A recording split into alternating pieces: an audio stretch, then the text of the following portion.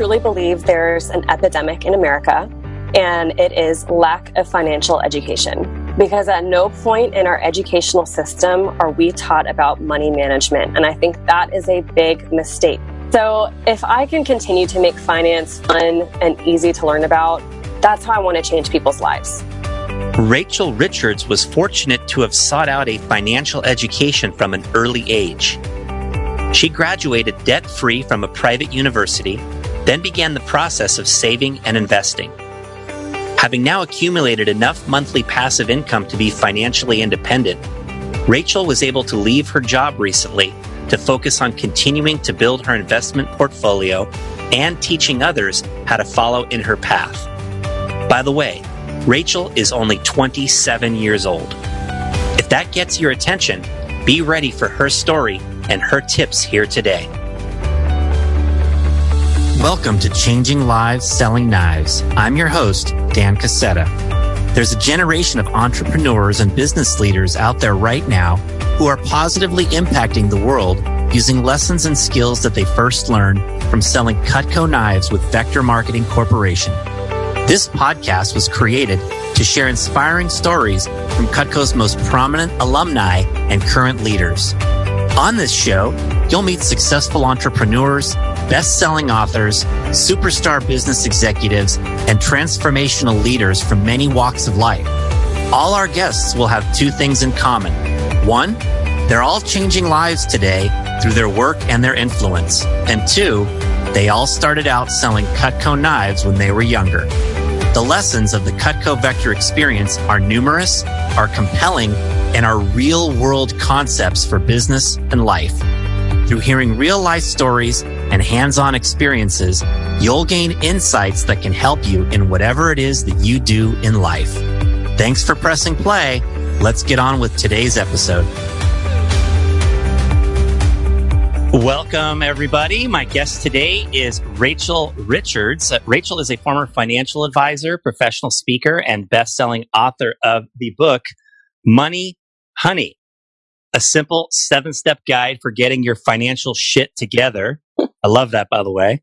And we can say that on this show because it's my show. And Rachel was a Cutco rep for 4 years. And she went to college at Center College in Kentucky, graduated in 3 years at age 20, debt-free. And she has recently been able to quit her full-time job due to multiple passive income streams, particularly from rental properties that she has. She's only 27 years old. She's been featured in articles on the Penny Hoarder and the New York Times. And one of the cool things about Rachel and about her book is she makes the topic of money management fun, entertaining, and simple. You'll find that out throughout this conversation today. Rachel, I appreciate you being on. Thanks, Dan. I'm so excited to be here. This is awesome what you're doing. So thank you for having me. Yeah, great. Well, I appreciate you being here, and I really look forward to a great conversation today.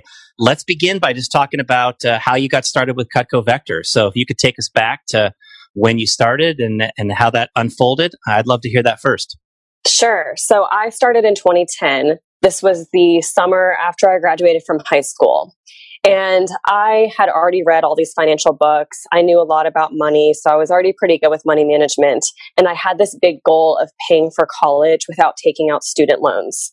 I was kind of afraid to take out loans. So that was my goal. I really wanted to pay my way through school.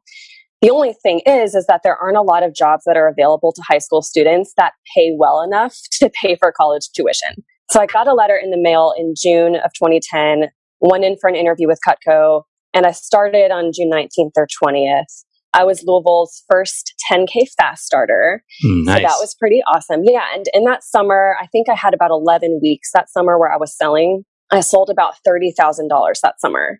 So that was my first summer with Cutco. And then I spent, I think, 5 summers with Cutco. I was the head assistant manager one summer. I was the pilot sales manager for Dave Powders, who is the division manager in the TKO division at that time. Wow, that's great. So 5 summers. So your first summer, you sold 30,000. You earned 10 grand right out of the gate in that first summer. And then you spent some time in management and continue to sell all throughout your college career. Tell us about some of the experiences that you had that provided lessons for you. Just what were some of those lessons that you've taken with you since then? For sure. So this is my first sales job, as it is for many college students that sell with Cutco. One of the things I learned pretty quickly is that you have good days and you have bad days with sales. So I'll have a day where, I set up 6 appointments. I make a sale on every single appointment. Everything's going well. All my customers love me. And then the next day I'll have 6 appointments, but 2 of them will be no-shows. 2 of them will cancel. Then I'll have a no sale. And then on the last appointment, I'll break some lady's glass frog sitting on the coffee table, which is a true story. So those days are a lot tougher. It's hard to get used to. That can be difficult at first for people, but in the end, it made the job challenging and exciting for me. And I liked not knowing what was going to happen on a day-to-day basis. Another thing I learned is not to take things personally. And that's something I'm still working on to this day. Just because someone says no to knives doesn't mean they're saying no to me. At the end of the day, their decisions and actions have nothing to do with me personally. So I've carried that with me. It's something I'm still working on because I tend to be a sensitive person. So, something I still try not to take things personally. Yeah, that's a great insight. There's a book, you've probably heard of it, The Four Agreements. I love that book. Don Miguel Ruiz. Yeah, and it's such a simple little book, but it's like deceptively simple. And one of the 4 agreements, of course, is don't take things personally. Okay. And when I read that in the book, it just hit me in a new way that I had never really experienced before. And what I think it opened up for me is the ability to receive negative feedback of some sort, whether it be rejection or just somebody telling me, I don't like how you did that, or whatever it might be, to receive any sort of negative feedback in a whole new way where I stopped feeling like it stopped hurting me, and it started making me feel like, hey, I'm gaining in awareness here. I learned something new here. This was valuable to me. Exactly. And it was like a paradigm shift completely that I got just from, reading a section in that little book right there on that topic of not taking things personally. And it's cool that as Cutco reps, we got to experience, some level of rejection and some level of failure on a regular basis, which I think does help you in that area to overcome some of the bigger things that might come your way. Mm-hmm. Tell me more about some of the experiences and lessons that you've had during your time with Cutco. I think one of the things I learned when I was a college student, I learned the importance of standing out as a college student, because a bachelor's degree, everyone has one these days. So it used to be, your friends, your family would tell you, go get a bachelor's degree. You're going to get a really good, secure, high paying job. But that's just not the case anymore. Times have changed. You need a lot more than that now. You need to set yourself apart on an even higher level. So one of the reasons I was so grateful for Cutco is because I had that experience with selling and interviewing and training representatives. And I really stood out from my peers. I had 5 job offers before I even graduated from college. Wow, that's fantastic. I think it's great for everybody to hear that, whether you're in Cutco or whether you're someplace else. Doing things to help distinguish you from your competition, from your peers, is certainly a critical way of getting the attention of the marketplace. And I think that's a really, really good point. Who are some of the people who had the most impact on you during your time with Cutco? Oh gosh, I could name 100 people and just go on and on for the next 10 minutes. Some people that come to mind: Scott Dennis, Jeff Gamboa, Kate Arbuthnot, Hal Elrod, John Vroman, awesome people. But I will zoom in on 2 people in particular that had a big impact on me. The first person I got to know was Joe Hood, and he was the district manager in Louisville, Kentucky. So he was my first manager. He helped me sell $30,000 that first summer. So I will forever be grateful to him for that. Secondly, Dave Powders is one of the most amazing people I know. He taught me so much. He really shaped who I am, probably more than he even realizes. I still think about things that he taught me to this day. And more importantly, when I made really big, bad mistakes and embarrassed myself, Dave looked past that and he continued to support and believe in me. And that made a big impact on me. It's incredible what a person can do when someone truly believes in them. So Dave Powders had a huge impact on me for sure. Yeah, that is great. Of course, I get to work with Dave regularly out here in the West now, so I know exactly what you mean about the qualities that Dave brings to the table. He is a person who I really believe people would want to follow. And that's a key to great leadership, is why would people want to follow you? Why would they want to let you take them to where where you're going and come along with you for the ride. And Dave is one of those people that I think exhibits a lot of the qualities, characteristics, and integrity that help people want to do that. So you went to college for 3 years. You graduated in 3 years as a 20-year-old, and you graduated debt free. What were some of the keys to making that happen? I would say there's two main things that enabled me to do that. Number one, I started working towards this in high school. This was a goal that I had early on. So during high school, I tried to be as impressive as I could possibly be in all areas: sports, academics, extracurriculars, because I knew it would help me get college scholarships. And I also took as many AP classes as possible so that I had credits going in. So I went to Center College. It's a private liberal arts school, and it cost about $40,000 a year when I went there. Because of my AP classes, I went in as a second semester freshman, and I also earned scholarships that covered about $30,000 of tuition. So that was like 75% of the cost. So I only had to make up the other $10,000. So that's the first thing. Number two is that I found a high paying job selling Cutco knives. Like I said, when I graduated high school, I was discouraged, scared, because I had no idea how I was going to pay for college tuition. I thought about my normal job. I worked at American Eagle in high school, and I was making $200 every paycheck. And I was just doing the math, and it wasn't going to cut it no matter how many hours I put in.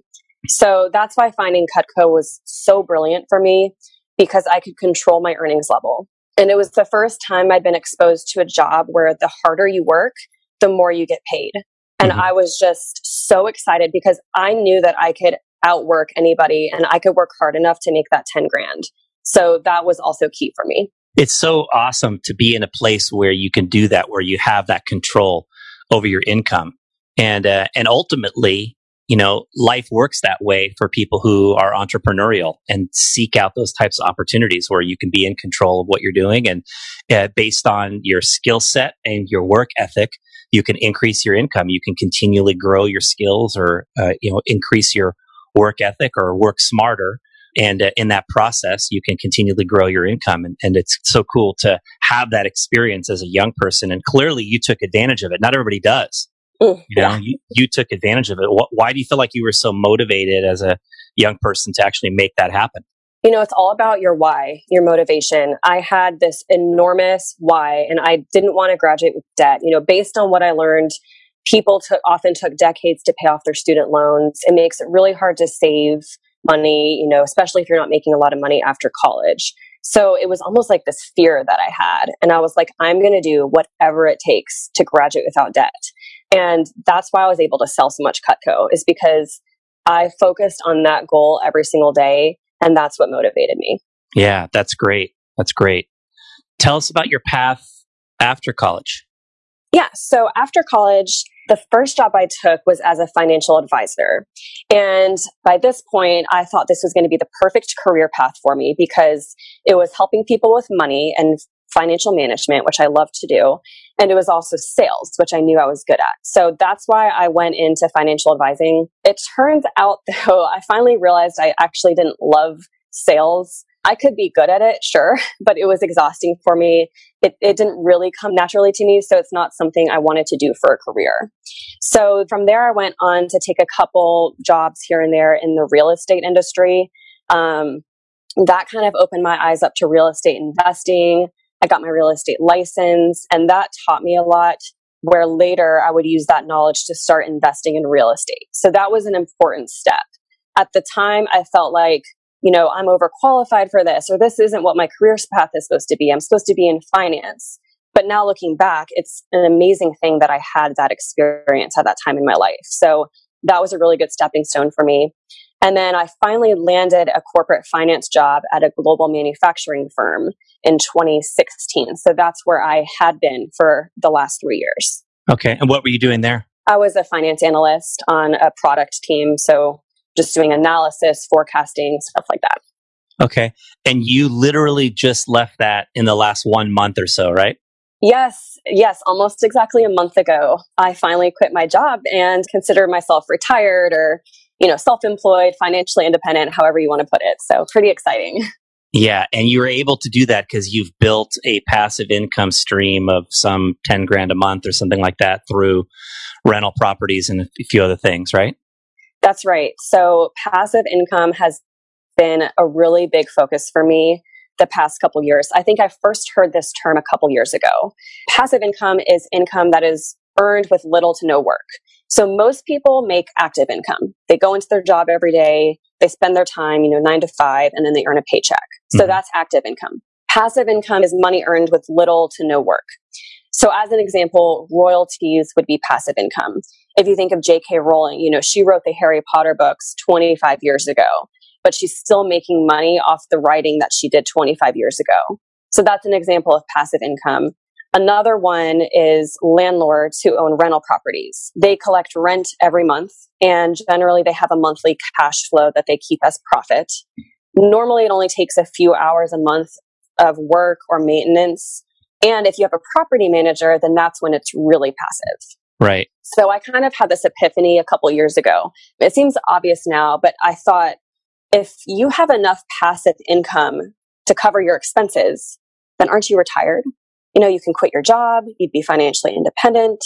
So that's what my husband and I started working towards. We bought our first rental property, a duplex, in 2017, and we bought another one that year and kept aggressively acquiring properties. We now have 5 properties and we have 35 units, 35 doors total. And then I also make royalties off my first book. And then we have another passive income business as well. So lots going on.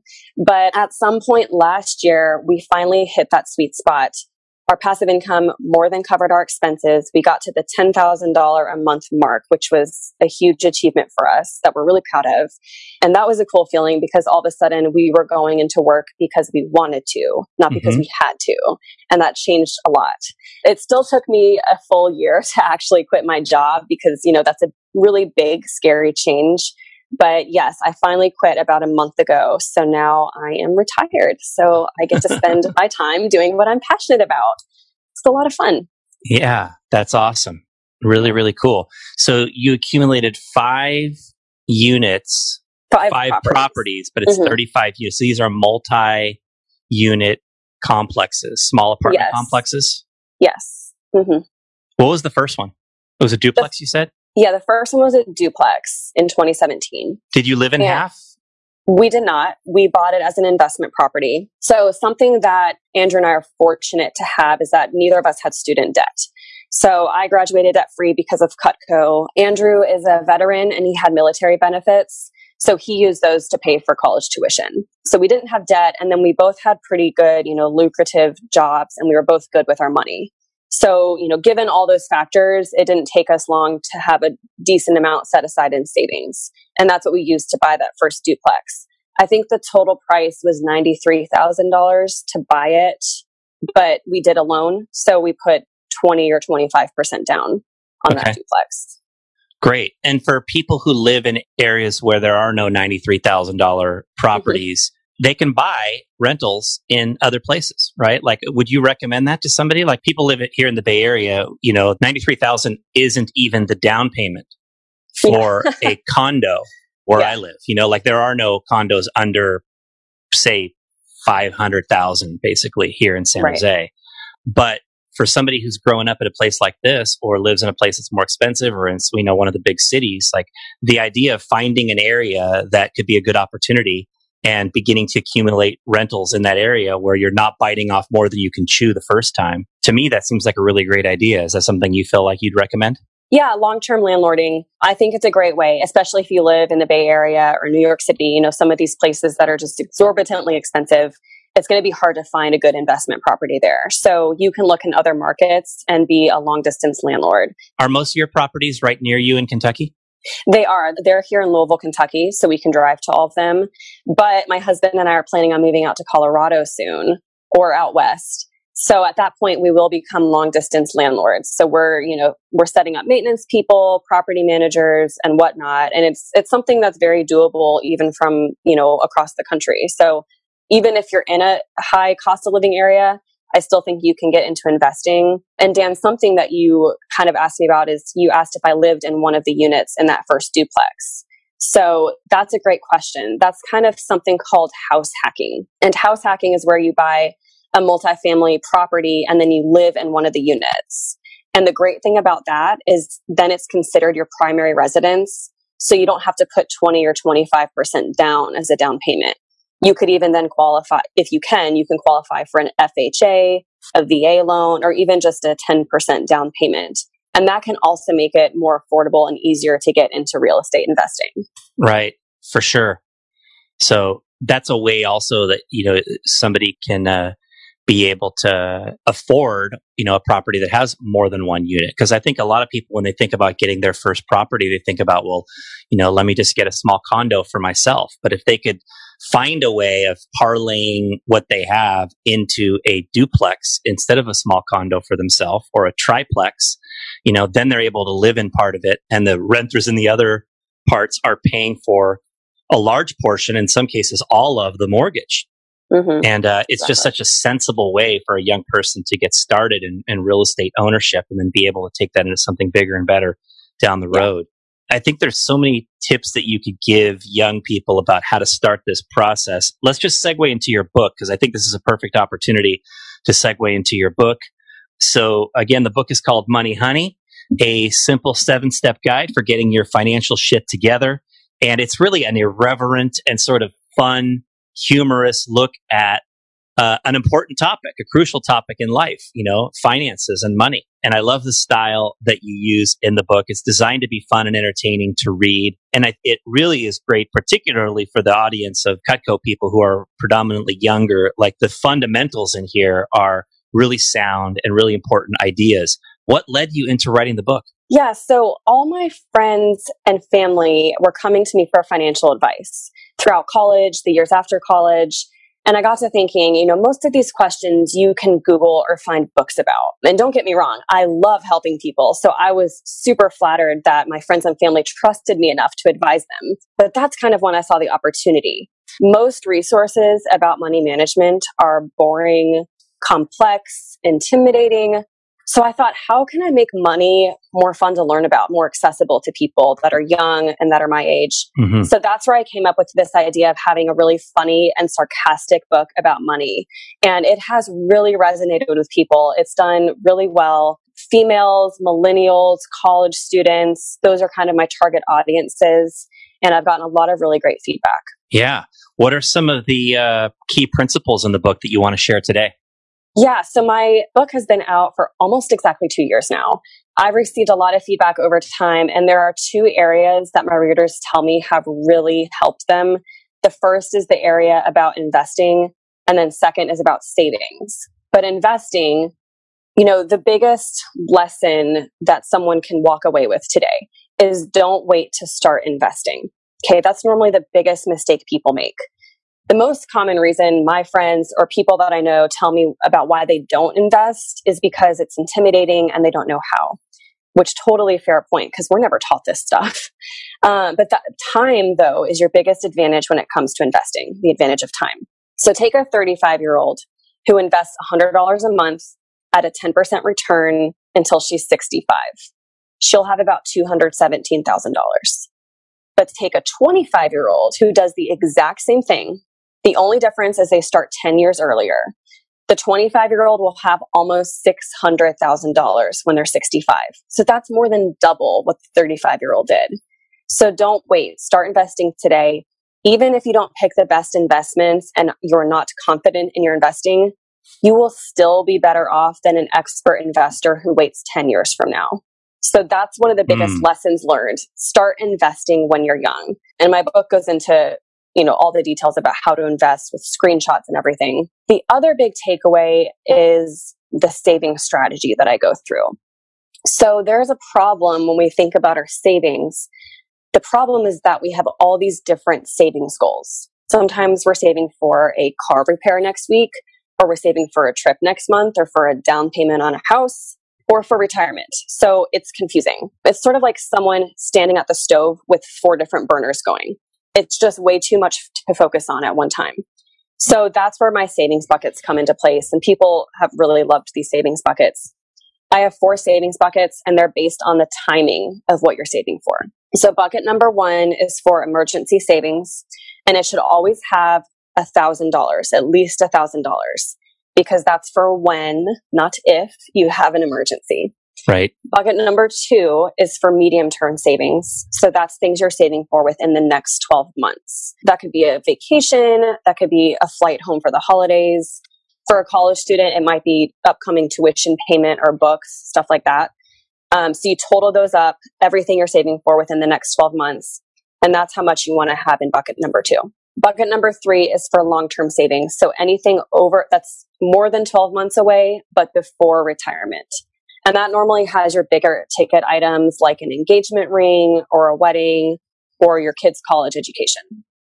And then finally, bucket number four is for retirement.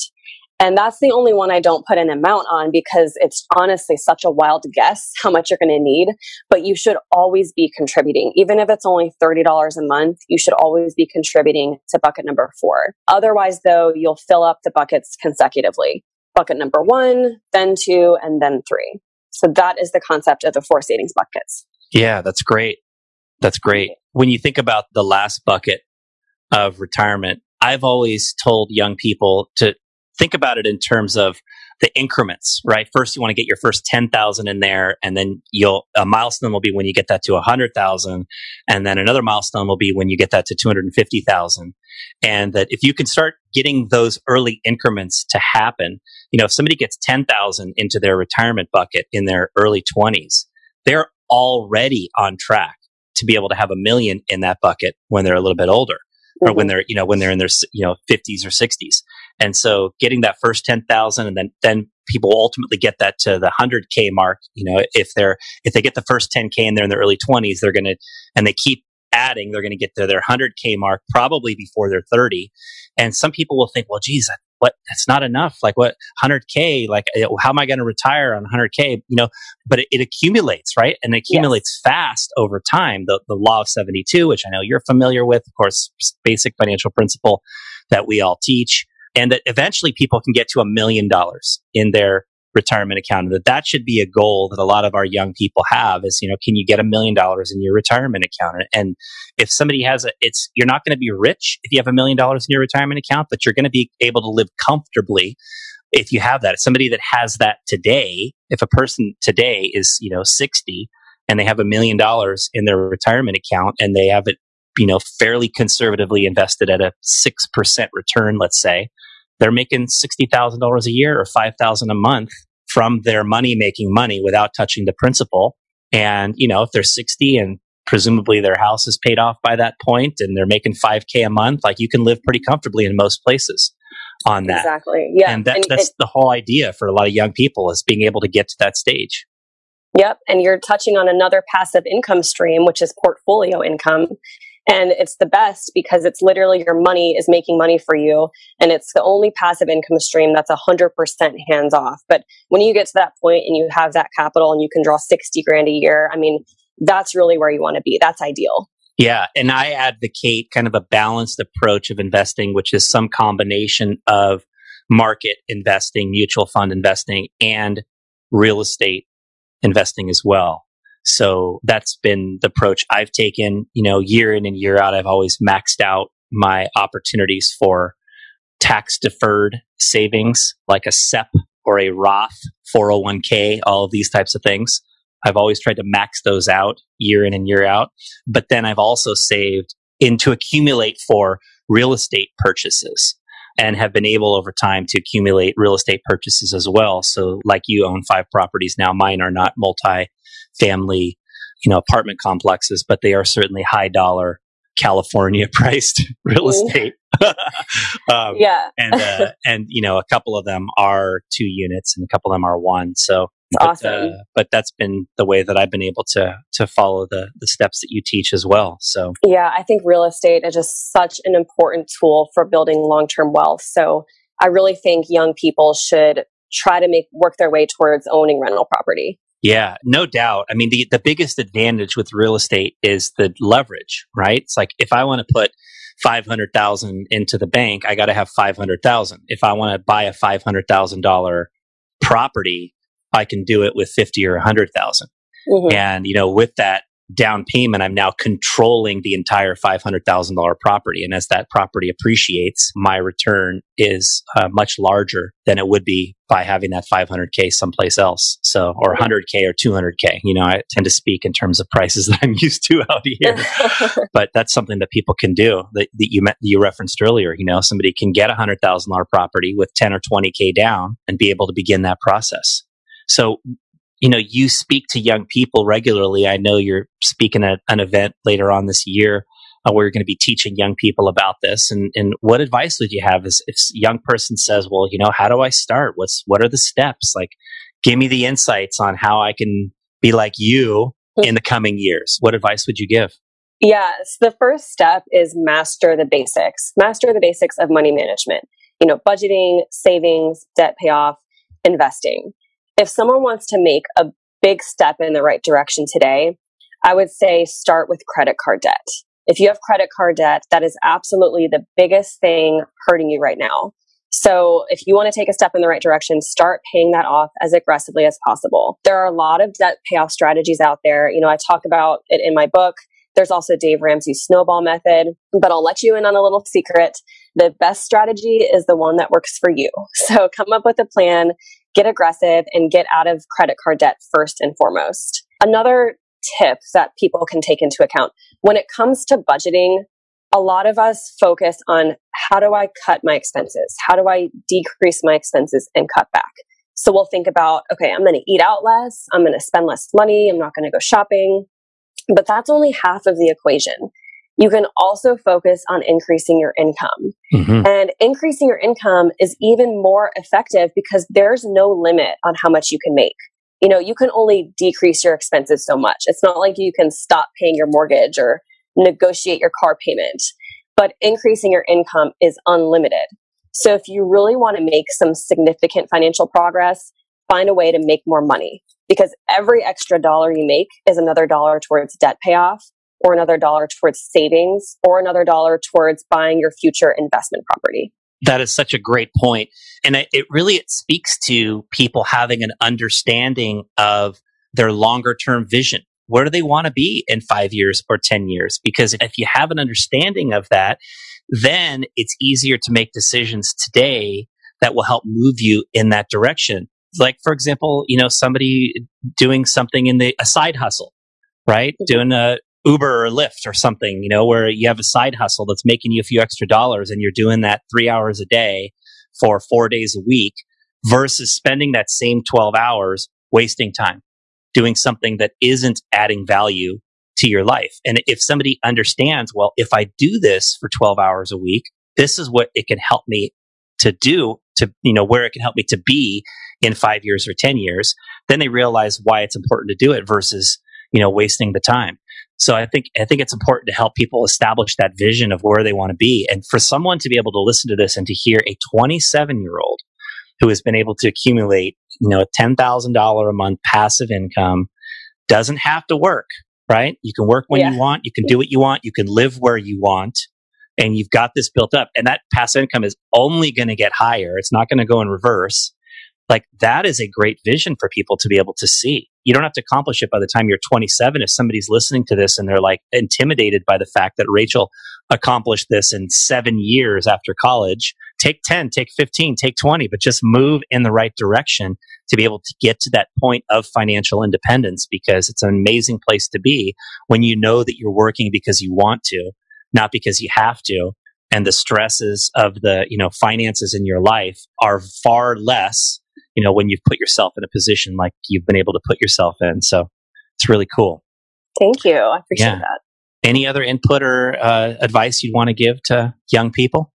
Let's see. So if there's one last tip, make sure you and your significant other are on the same page when it comes to money. So when I was a financial advisor, I worked with a lot of couples that had different views on money management. And that's not to say one person was right and one person was wrong. That's not what I'm saying. But the fact that they had conflicting opinions just made it more difficult for them. So one of the things my husband and I did before we got married is we had countless discussions about money. I mean, we talked about it until we were sick of talking about it. And that's a huge thing for anyone that's dating, engaged, married. being on the same page with that other important person in your life is definitely crucial to your financial future. Yeah. If there are points of contention in that area, I think what can work is getting around people who have their shit together financially. Because Yes. the more that you're exposed to people that have their shit together financially, the more that you start to think, maybe I should rethink this, area of my thought processes. And, you begin to move, more in alignment. I think if you hang out around people that understand what they're doing and are on a good path, that's one way I think that you can kind of move your significant other in a positive direction if there is some sort of contention. So, yes, I agree. Yeah. Well, Rachel, the podcast is about changing lives. And I'm interested in hearing as we wrap up here, when you look into the future, the next 5-10 years, how do you aspire to change people's lives through your work or through your influence? Oh, I love this question. I truly believe there's an epidemic in America, and it is lack of financial education. Because at no point in our educational system are we taught about money management. And I think that is a big mistake. We're not taught in high school, middle school, college. Sometimes our parents teach us, sometimes they don't. There's a meme that I love and that I reference a lot, and it says, "I'm so glad I learned about parallelograms instead of how to do taxes. It's really come in handy this parallelogram season."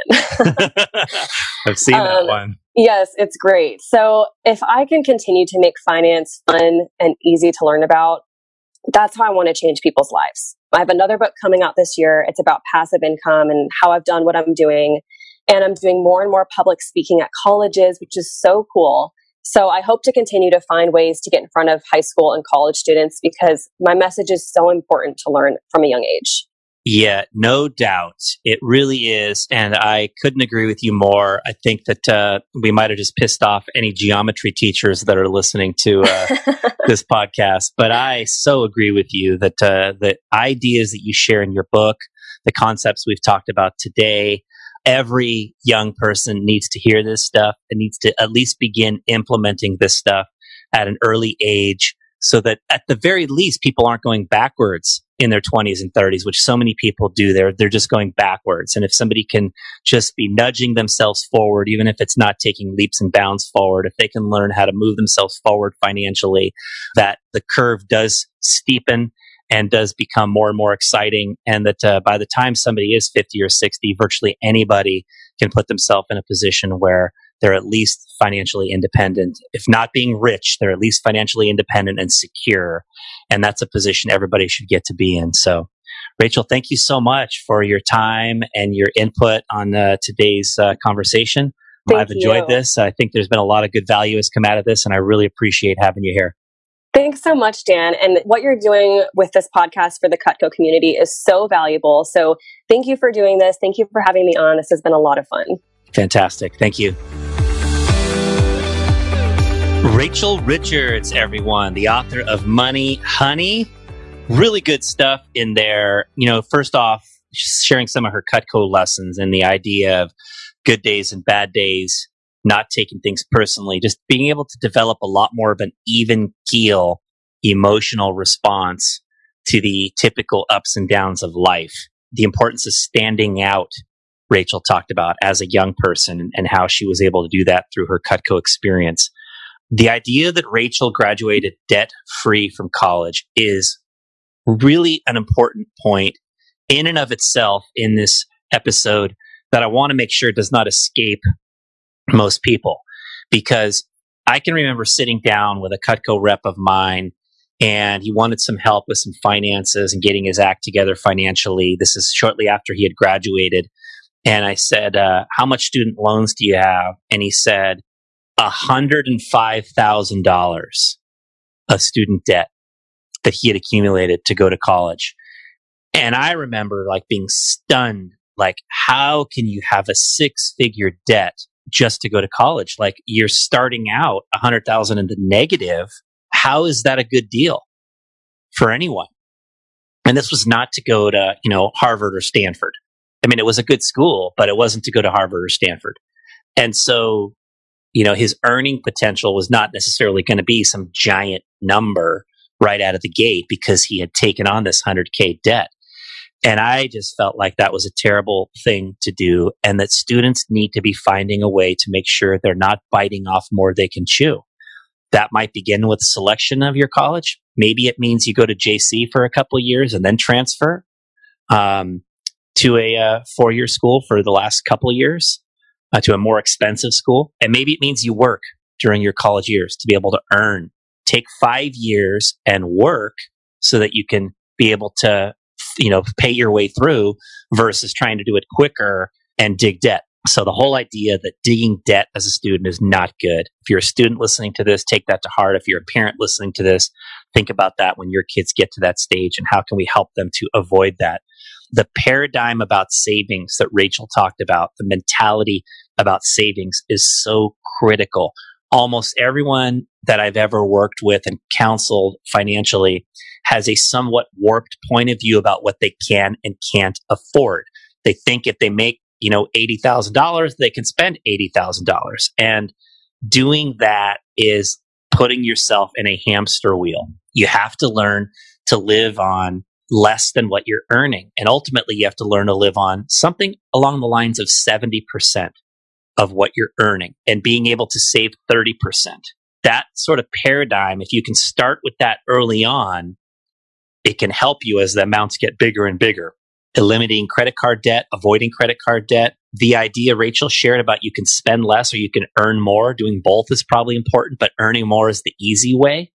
Increasing your skills in the marketplace to be able to put you in position to earn more is critical. The buckets of savings that Rachel talked about really helps you understand why you need the amounts to be bigger, why you need the percentage to be bigger. When you think about those 4 buckets, you realize that, shoot, if I'm only saving 10% of my income, that's not enough to fill these 4 buckets, right? I got to be able to fill all 4, and I need to save a higher percentage. And of course, Rachel was spot on. The lack of financial education that young people have is so true. If you're in Vector, you're really lucky that you have financial education. I've got a relatively short video, like 20 minutes or so, on Vector Connect that you can go listen to. That's part of the Leadership Academy series. Go check that out. You can watch. And of course, there's a lot of great books and a lot of great mentors that can help you as well, whether you're in or out of the Vector Cutco organization. Just want to end by saying, it's not all about money in life, but having financial security gives you peace of mind. And that peace of mind makes every other area of your life easier to enjoy and better. It's worth mastering this area and executing well when it comes to saving and investing. Hope you enjoyed today. Have a great rest of your day. Thanks for listening.